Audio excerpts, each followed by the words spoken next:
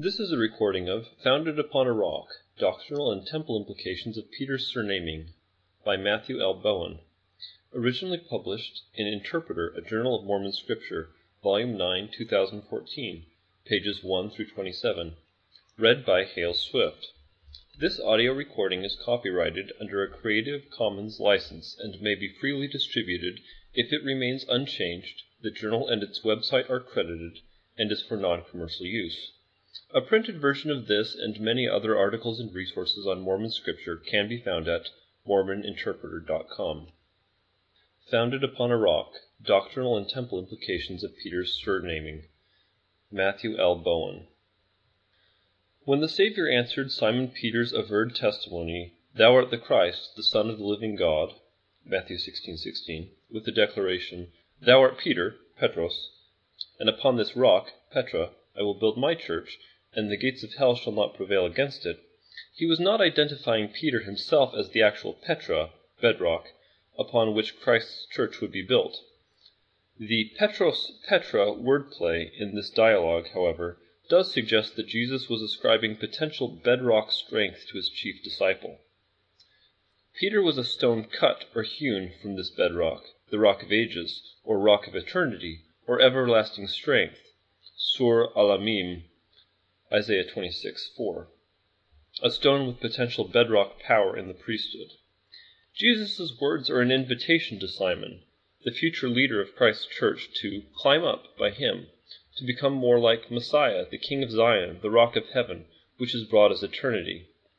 Yahweh, as God of Israel, is described in the Hebrew Bible as rock, Hebrew sur, or less frequently, Selah.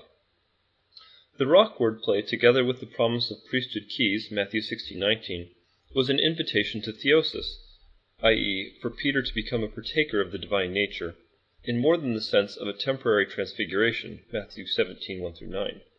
Later, Peter, the fully converted bedrock-like high priest and president of the church, invites all saints to theosis, 2 Peter 1:4, to become like him, living stone, built into a spiritual house or temple founded upon Jesus Christ and his gospel. Through the priesthood keys and sealing power that Peter received and the temple ordinances performed under that priesthood authority, the saints' families can become sure houses.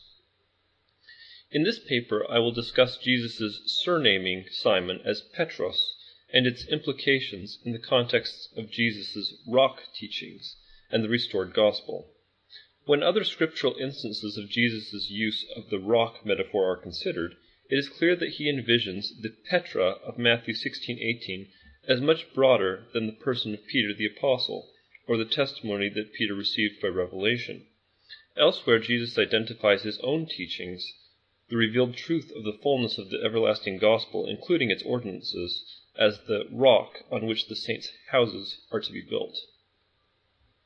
Thus, the rock is not only a testimony of faith revealed from the Father that Jesus is the Christ, but also the covenant obedience, hearing, and adherence to the doctrine of Christ that signifies reception of this testimony.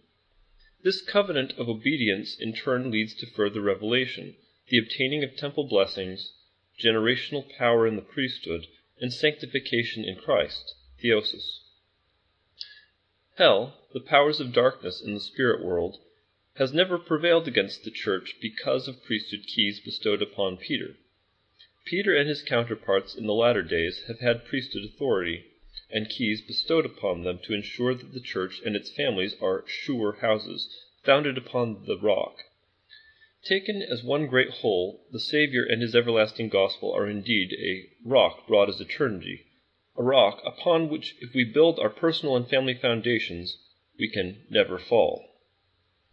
Simon, whosoever heareth these sayings, and doeth them, Matthew 7:24-26. A Christological reading of Psalm 118, verse 22, quote, "The stone which the builders refused is become the headstone of the corner," unquote, yields the interpretation that the builders, temple builders, are Israel's religious leaders. It is in light of this reading of Psalm 118, verse 22, that Jesus' words in Matthew 7:24-27 are to be understood.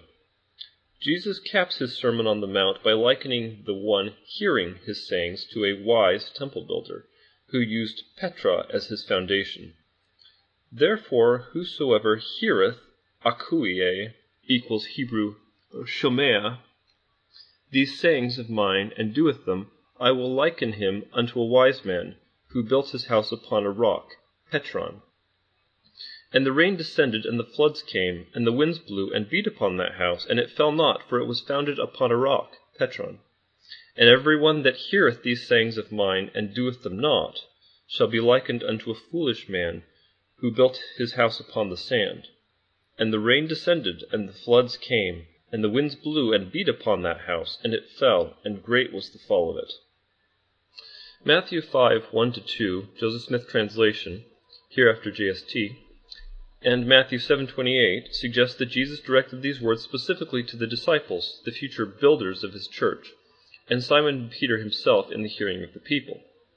If, as John 1:42 indicates, Jesus surnamed Simon Cephas, or Petros, early in his ministry, references to both hearing and rock conceivably constitute wordplay on Simon and Cephas/Peter, similar to the rock dialogue later in Matthew 16:13-20.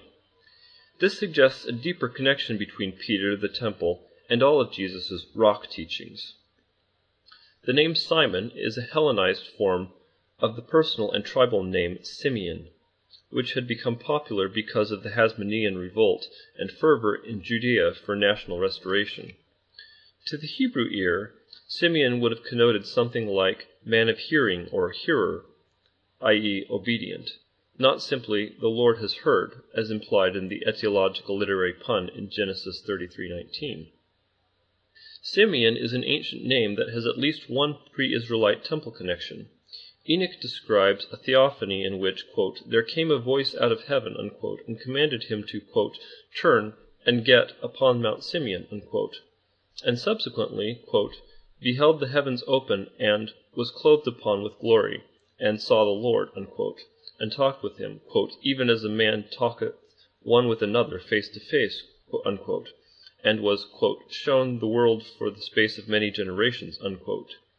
Enoch's temple experience on Mount Simeon was revealed to the prophet at about the same time he began to receive revelations concerning the building of the temple. The connection of Simeon with the voice of the Lord coming out of heaven would have evoked the idea of place of hearing for an ancient Israelite audience, since the on ending on Simeon was, quote, a particular nominal or adjectival form serving as an appellative, unquote, that, quote, describes some feature or aspect, unquote, of the thing so named. Thus, under this grammatical model, Simeon as a toponym means place of hearing, and as a personal name means person, man of hearing.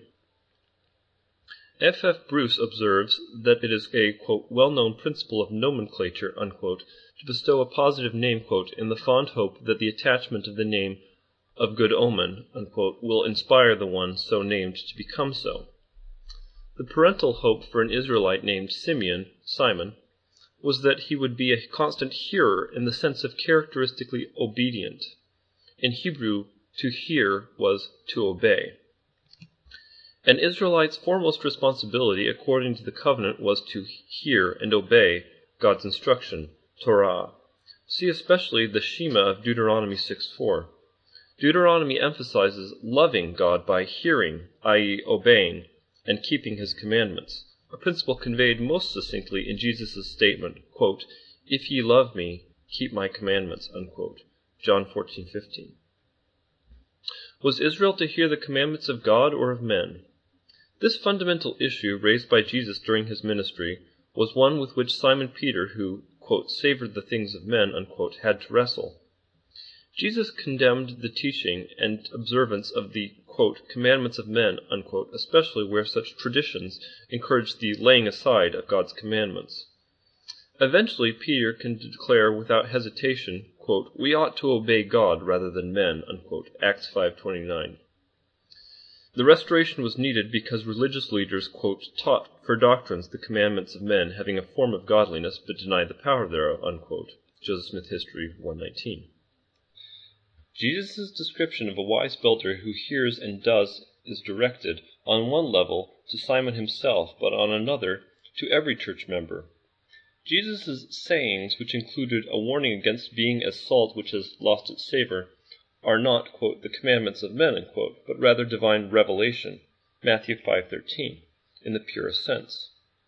The manner in which obedience to his sayings is to be shown has been the same from the very beginning, what Nephi termed the doctrine of Christ, and Christ's gospel and rock, 1 Nephi 13:6. These principles and ordinances, when taught and performed with priesthood power and authority, are the doctrine at which people were and are astonished.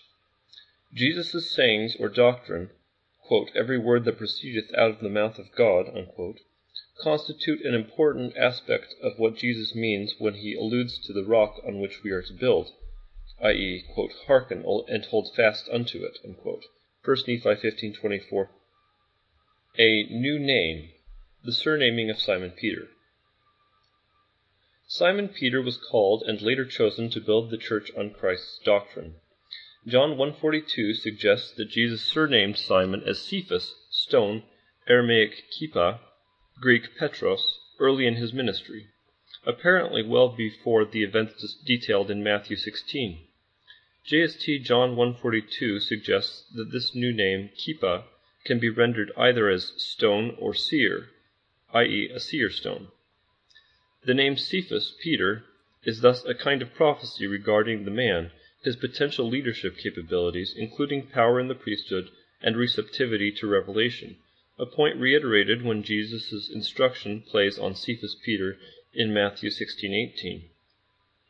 Jesus, the Rock of Ages, lovingly surnamed Simon with this new name, knowing what the latter could and would become, a steadfast and constant conduit of revelation. Jesus reminded Simon Peter of this potential in his conversation with him in Matthew 16:13-20, and chastised Peter when he savored his own ideas more than the divine revelation that Jesus had just given him, Matthew 16:21-23. Few passages of Scripture have elicited as much debate as Jesus' words to Peter in Matthew 16:18, part of the so-called rock dialogue, with its wordplay on Petros, Petra. The three most common interpretive approaches are that, quote, the apostle so named Peter, or the affirmation he has just made, unquote, are the bedrock of which Jesus speaks, or that it is Jesus himself. The first approach interprets the wordplay as though Jesus is making the straightforward declaration, quote, thou art Peter, and upon thee I will build my church, unquote, not Jesus' words. The second approach, on the other hand, draws insufficient meaning from the lexical relationship between Petros and Petra in the Greek text as we now have it. The third approach tends to diminish Peter's role in the building Jesus describes. All three approaches have merit, yet none by itself is adequate. Eric Huntsman explains the force of the wordplay in the Greek text. Quote, Petros, the name Jesus gave Peter at his initial call, means an isolated rock or stone, whereas Petra, a feminine noun, means bedrock, the type of rock of which a tomb was hewn, or the foundation of an impregnable position or rocky fortress. Thus, although Peter's subsequent apostolic career revealed that he was indeed a rock, the rock upon which the church would be built was the rock from which Peter, as an apostle, was hewn, unquote. Peter had to grow into the role that the new name, Petros, implied, prophet, seer, and revelator, let alone that of the divine bedrock. As Gerald Jansen has noted, quote, in the act of envisioning Jesus as Messiah, he in turn found himself envisaged as Peter, a name wildly at variance with his actual character up to that point, a name later needing reinstatement through forgiveness, yet a name whose accuracy was eventually borne out, unquote. Simon would not only be Petros, but Protos, first. He was not the founder or the foundation, but he would become the chief builder. The rock of faith and revelation, revealed testimony that Jesus is the Christ and continuing revelation. On a fundamental level, the Petra of which Jesus speaks includes the revelation that Jesus is the Christ, which is the content of Peter's confession or testimony.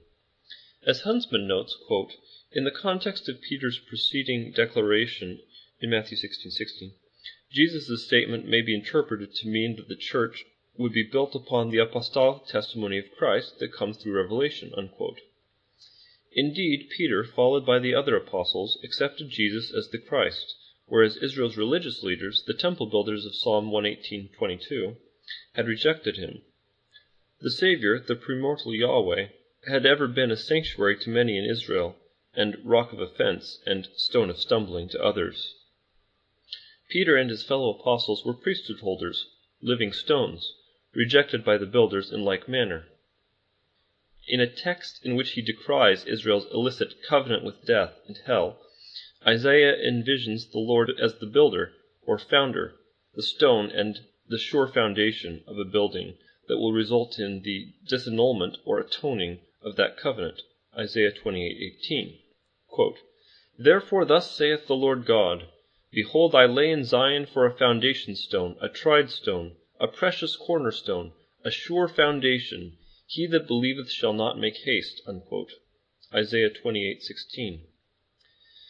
The imagery suggests the building of a temple, the foundation stone of which is the Lord himself. The one who believeth, or the one who has faith, hama amin, in that stone rests on a, quote, "sure foundation," unquote, and consequently does not need to make haste, Isaiah 28:16, or will not be confounded, 1 Peter 2:6. The bedrock required for the kind of building of which Jesus and later Peter speaks indeed begins with and includes faith.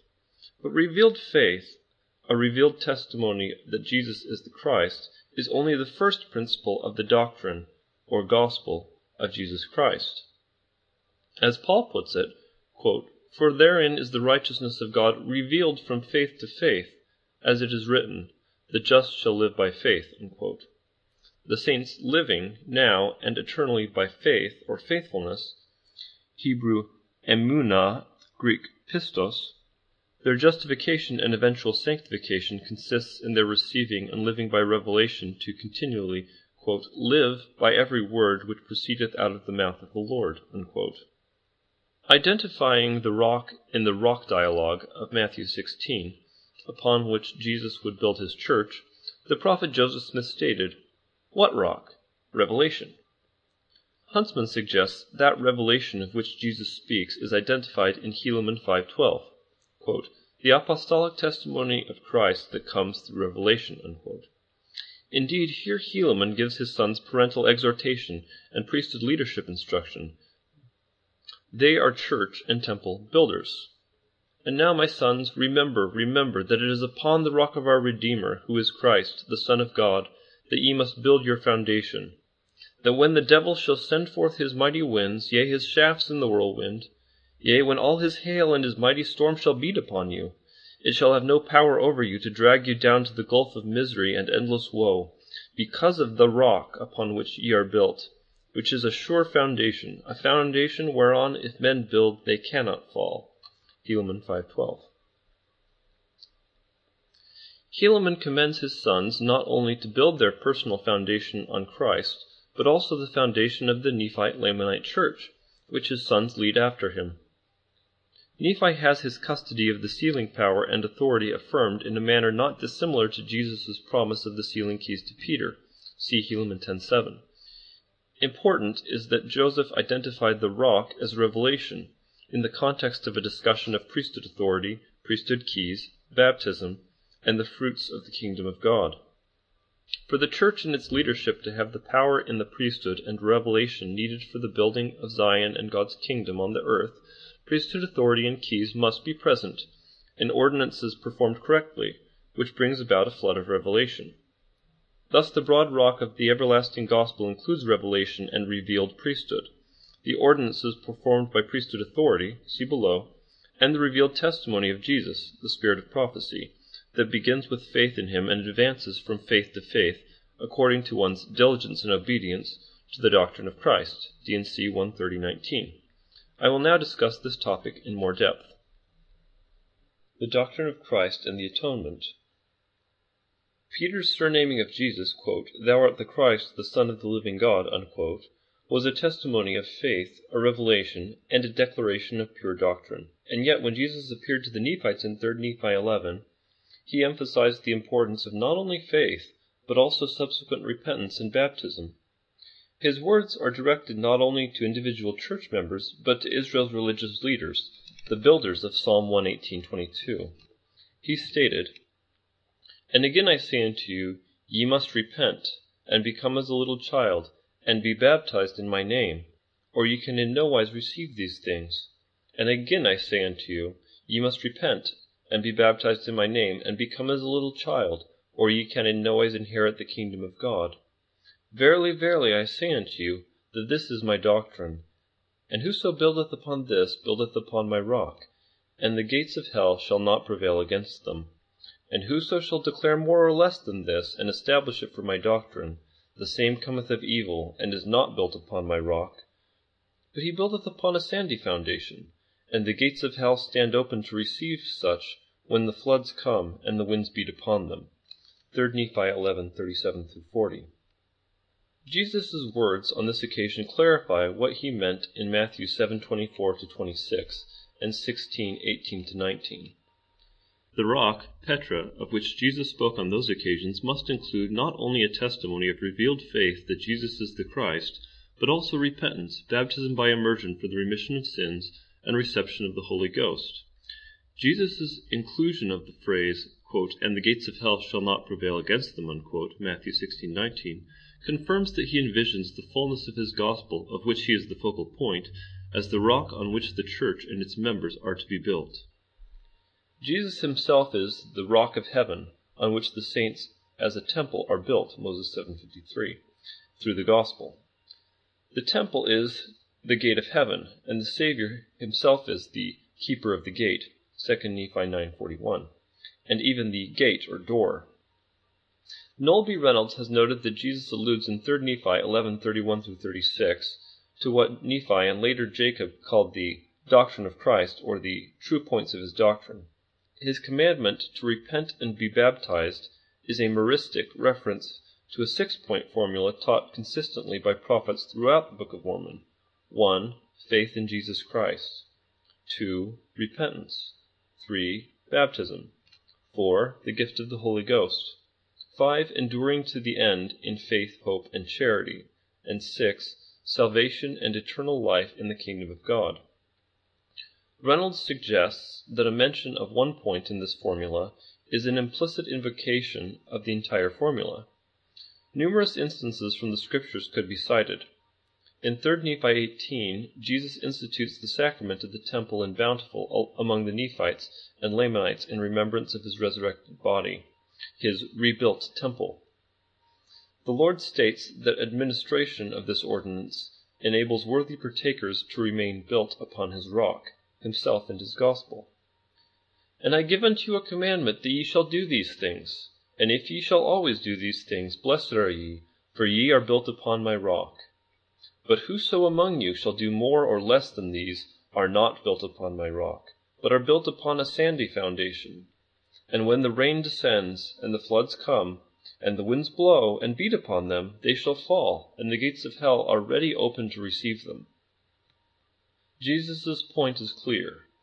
Worthy administration and partaking of the sacrament to and by church members will keep them collectively and individually built upon the rock of his gospel.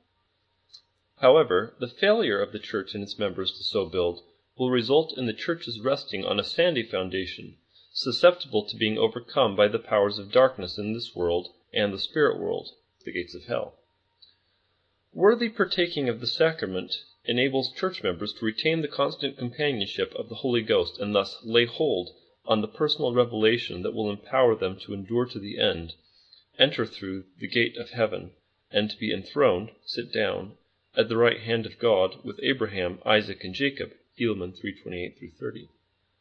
The sacrament, too, then, is another important aspect of the gospel rock. Later, when his Nephite and Lamanite disciples are struggling to know what to name the church, Jesus emphasizes that a church called in his name is his church, quote, "if it so be that they are built upon my gospel," unquote. 3 Nephi 27:8. The image here is of a church temple built upon bedrock. Jesus additionally promises that if the church is, quote, built upon my gospel, unquote, the disciples, the leaders and builders of the church can, quote, call upon the Father for the church, and he will hear them, unquote, and, quote, the Father will show forth his own works in it, unquote. 3 Nephi 27, 9-10. The Lord personally instructed Hiram Smith, quote, build upon my rock, which is my gospel, unquote. D&C 1124. On the other hand, if a church is, quote, not built upon my gospel, but is built upon the works of men, or upon the works of the devil, they have joy in their works for a season, and by the end cometh, and they are hewn down and cast into the fire, from whence there is no return, unquote. In other words, that church suffers the same fate as a building built on a sandy or airy foundation. Recalling that the Lord's building activity in Isaiah 28 was to atone Israel's illicit covenant with its enemies, death and hell, we note that the Savior also carefully defines the gospel in 3 Nephi 27 as both his atonement and the ordinances necessary to fully partake of that atonement. We know from modern-day revelation that the gospel is the same from the beginning. Peter's mortal and post-mortal priesthood role was to build the church upon the doctrine of Christ. This is the duty of every saint, from apostle to new member. Just as Peter had received keys in mortality, he was one of many who conferred them as an immortal messenger from God's presence. Faithful laborers of every dispensation continue the work of building in the spirit world, so that ultimately hell will not prevail. The keys of the kingdom, priesthood keys and power as aspects of the eternal bedrock. Jesus' surnaming of Peter was an important part of his priesthood leadership training. Peter was to become the model for all future apostolic and priesthood leadership. Hebrews 7:24 describes Christ's authority as an unchangeable priesthood, based on Psalm 110, an enthronement psalm in which the Davidic king receives the Melchizedek priesthood eternally with an oath and covenant. Isaiah similarly envisages the investiture of the political and priesthood authority of the Davidic king in Eliakim, son of Hilkiah, a servant of Hezekiah, evidently the royal treasurer. And I will clothe him with thy robe, and strengthen him with thy girdle, and I will commit thy government into his hand. And he shall be a father to the inhabitants of Jerusalem, and to the house of Judah, and the key of the house of David will I lay upon his shoulder, so he shall open, and none shall shut, and he shall shut, and none shall open. And I will fasten him as a nail in a sure place. Utekativ yated b'makom ne'eman. And he shall be for a glorious throne to his father's house. Isaiah 22:21-23, emphasis added. Similar to the Lord's investiture of Eliakim, Jesus invests Peter with Jesus' own royal priestly authority, the Melchizedek priesthood authority. After the events detailed in Matthew 16-17 and 28, Peter is fully authorized to act in the Savior's stead, see below. After Jesus' resurrection, Peter continued faithfully in this surrogate role until he himself, apparently like the Savior, was fastened as a nail in a sure place. Even after his death in the spirit world and after his resurrection, Peter continued to operate in this role in building the church into a sure house, against which the gates of hell cannot prevail, thus fulfilling Isaiah's prophecy that Zion would eventually become, quote, a tabernacle that shall not be taken down. Not one of the stakes, yetedotav, its nails, thereof shall ever be removed, neither shall any of the cords thereof be broken, unquote. As noted above, Isaiah alludes to the Lord's disannulling, atoning, of Israel's covenant with its arch-enemies, death and hell. The Lord accomplished this by laying for Zion's temple a Davidic king, the Lord himself, as, quote, foundation stone, a tried stone, a precious corner, a sure foundation, unquote. The atonement imagery is temple imagery, and temple building imagery in particular. Jesus alludes to Isaiah's atonement and temple imagery when he describes his divine authority to John, quote, I am he that liveth and was dead, and behold, I am alive forevermore. Amen. And have the keys of hell and of death, unquote. Revelation 1:18. Quote, These things saith he that is holy, he that is true, he that hath the key of David, he that openeth, and no man shutteth, and shutteth, and no man openeth." Unquote. Revelation 3:7. Following his resurrection, the Savior declared to Peter and his other disciples, quote, "All power, exousia, authority, is given unto me in heaven and in earth. Go ye therefore and teach all nations, baptizing them in the name of the Father and of the Son and of the Holy Ghost." Unquote. Matthew 28:18-19. Baptism is, among many things, symbolic resurrection and deliverance from the waters of death, from Israel's enemies, Mot and Yam, or, quote, "death and hell and the devil." Unquote. The bronze C, Yam, atop the 12 oxen in the Jerusalem temple, like our modern temple baptismal fonts, symbolizes Yahweh's defeat of Yam and Israel's redemption. It is against the backdrop of Yahweh's, Jesus's, exousia and total power over death, hell, and the devil, through the atonement, 2 Nephi 9:26, that we need to understand Jesus' promise that he would grant Peter the keys of the kingdom, Matthew 16:18. Matthew recounts the fulfillment of Jesus' promise at the Mount of Transfiguration. Kent Brown suggests that Peter's, along with James and John's, participation in Jesus' transfiguration, they were transfigured too, was a partaking of the divine nature. If Jesus, as Yahweh, was the bedrock of eternity, Peter, James, and John, the future first presidency of the church, like Moses, who bestowed keys on this occasion, had become that bedrock, if only for a few moments. This first presidency, a pattern on earth of the presidency of the Father, Son, and Holy Ghost in heaven, had then tasted what Jesus had in mind for them to become, as well as what he was authorizing and empowering them in the priesthood to members of his church to eventually become. Peter's attention at that moment turns to the temple. His suggestion that they build 3 tabernacles reflects his incomplete understanding of the meaning and function of temples, Luke 9:33. Peter witnessed that Moses, Elijah, and the Savior were partakers of the divine nature, 2 Peter 1:4. Temples are in fact connected with the divine nature, preparing men and women to become partakers therein. Peter here received keys that would empower him to bind or seal the blessings of exaltation upon the saints, including eternal power in the priesthood. Moreover, it is appropriate that Jesus reiterated Simon's new name, Peter, on the eve of his receiving priesthood keys.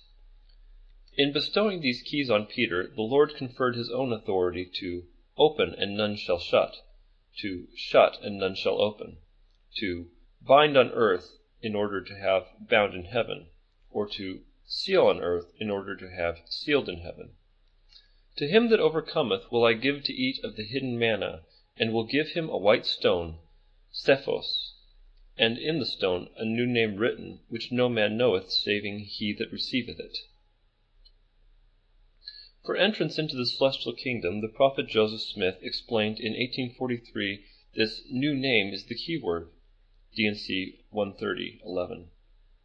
The new name is a key that opens the way, as Brigham Young indicated, for the saints to pass, quote, "the angels who stand as sentinels, and gain their eternal exaltation in spite of earth and hell." Unquote. The key of the knowledge of God is the key of knowledge, or fullness of the Scriptures, that unlocks exaltation. Indeed, quote, "the sealing and binding power and the keys of the kingdom consist in the key of knowledge," unquote, D&C 128:14, that unlocks every blessing to the children of God on both sides of the veil. The church as sure houses, priesthood and temple ordinances as eternal bedrock. Joseph Smith spoke of baptism for the dead as an, quote, "ordinance instituted from before the foundation of the world," D&C 124:33. In D&C 128:5, he stated that vicarious ordinance work for the dead was, quote, "only to answer the will of God by conforming to the ordinance and preparation that the Lord ordained and prepared before the foundation of the world, for the salvation of the dead who should die without a knowledge of the gospel," unquote. In D&C 128:8, the prophet spoke of ordinances that needed to be attended to, quote, "in their own propria persona, or by the means of their own vicarious agents, according to the ordinance that God has prepared for their salvation from before the foundation of the world." Unquote. The prophet here quotes Jesus and Peter's rock dialogue, Matthew 16:18-19. Ordinances require priesthood authority and keys.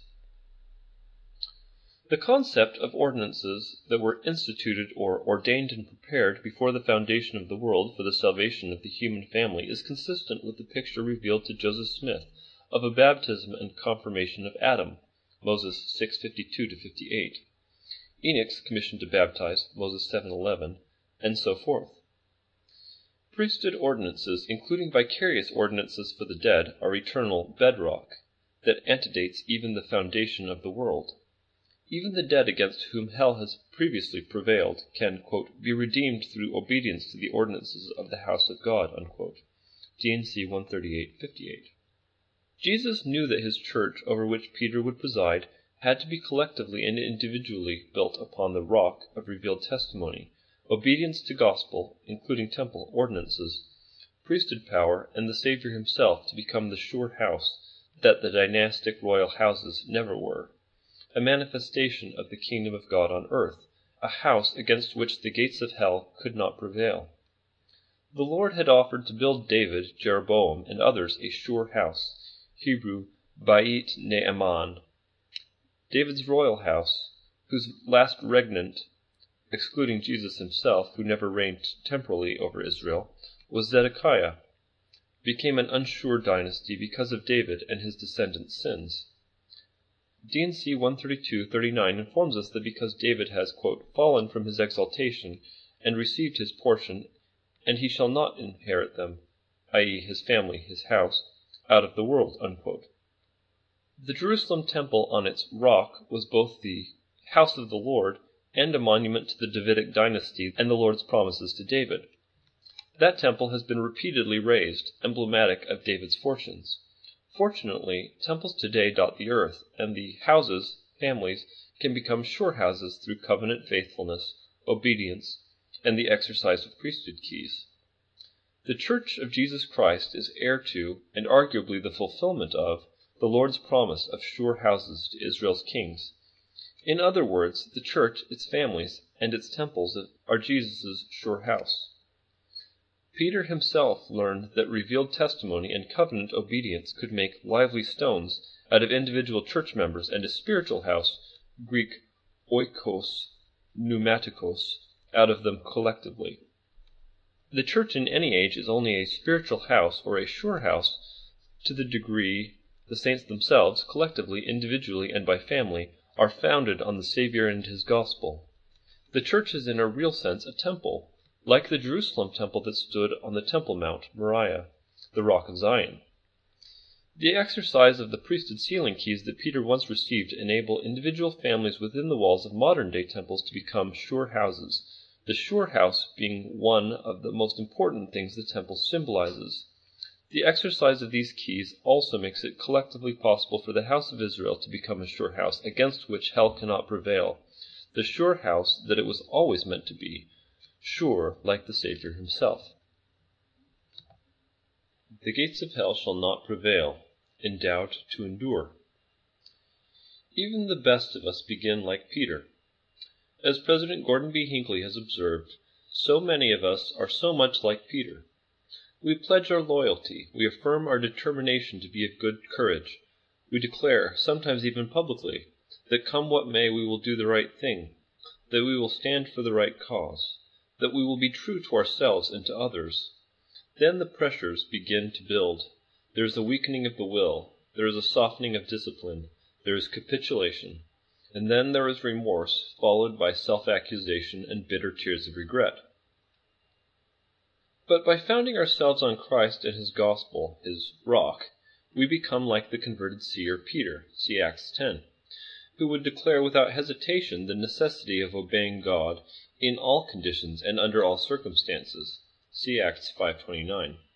As Richard Lloyd Anderson has noted, quote, Peter proclaimed repentance, baptism, and the gift of the Holy Ghost, Acts 2:38 and 8:14, unquote. He lived, cf. JST John 4:1-2, and preached the doctrine of Christ fearlessly, Simon the hearer became Peter the wise builder. See Matthew 7:24. We are to do likewise. Peter obtained the keys of the kingdom, and thus the key of knowledge, D&C 128:14, even the key of the knowledge of God, D&C 84:19.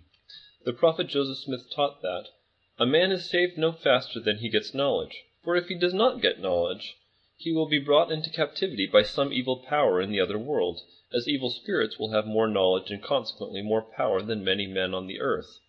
Hence it needs revelation to assist us and give us knowledge of the things of God. We gain the knowledge and revelation we need to avoid being brought down into captivity here and hereafter only to the degree that we obey, here, the doctrine of Christ, faith, repentance, baptism, receiving the Holy Ghost, and the ordinances of the house of God, and enduring to the end.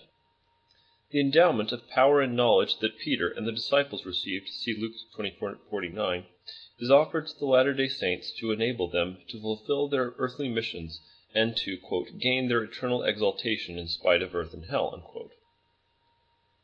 The promise that the Lord made to Peter in Matthew 16 is extended to the Latter-day Saints, and perhaps no promise is made more often in modern-day revelation. If we, quote, build up the Lord's church upon the foundation of my gospel and my rock, the gates of hell shall not prevail against us, unquote, D&C 8:9. And, quote, whosoever is of my church, and endureth of my church to the end, him will I establish upon my rock, and the gates of hell shall not prevail against them, unquote, D&C 10:69.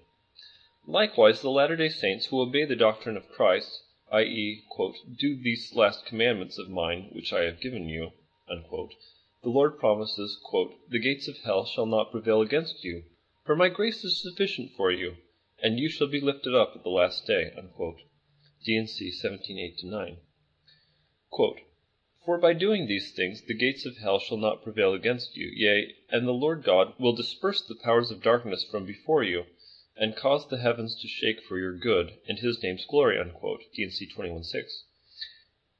Quote, and again I say unto you, if ye observe to do whatsoever I command you, I the Lord will turn away all wrath and indignation from you, and the gates of hell shall not prevail against you, unquote, D&C 98:22. Obedience to the doctrine of Christ, building upon his rock through the power of the priesthood, is the way. Jesus himself was obedient to the very points of his doctrine, 2 Nephi 31:7, in becoming like the Father and receiving his fullness, and Simon Peter was obedient in becoming like Jesus. Just as Jesus invited Peter, so he invites us to become partakers of the divine nature.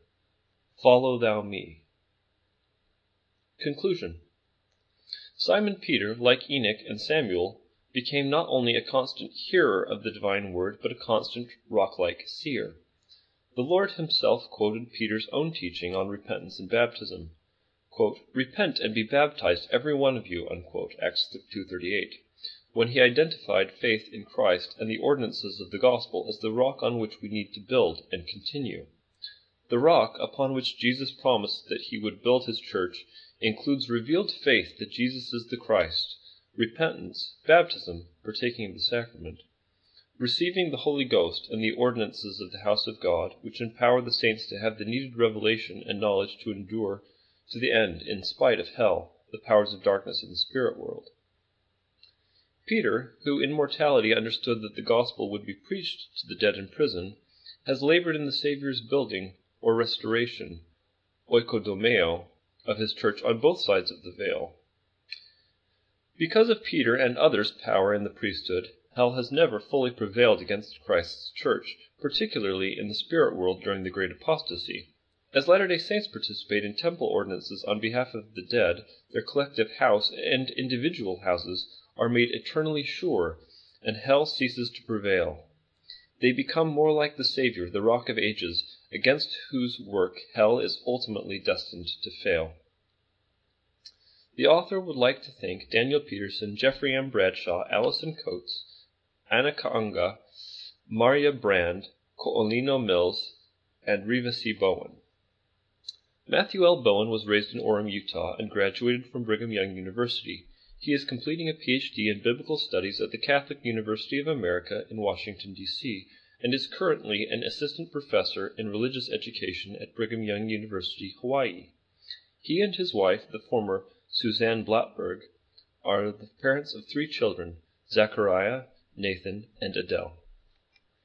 This has been a recording of Founded Upon a Rock, Doctrinal and Temple Implications of Peter's Surnaming by Matthew L. Bowen, originally published in Interpreter, a Journal of Mormon Scripture, Volume 9, 2014, pages 1 through 27, read by Hale Swift. A printed version of this and many other articles and resources on Mormon Scripture can be found at mormoninterpreter.com.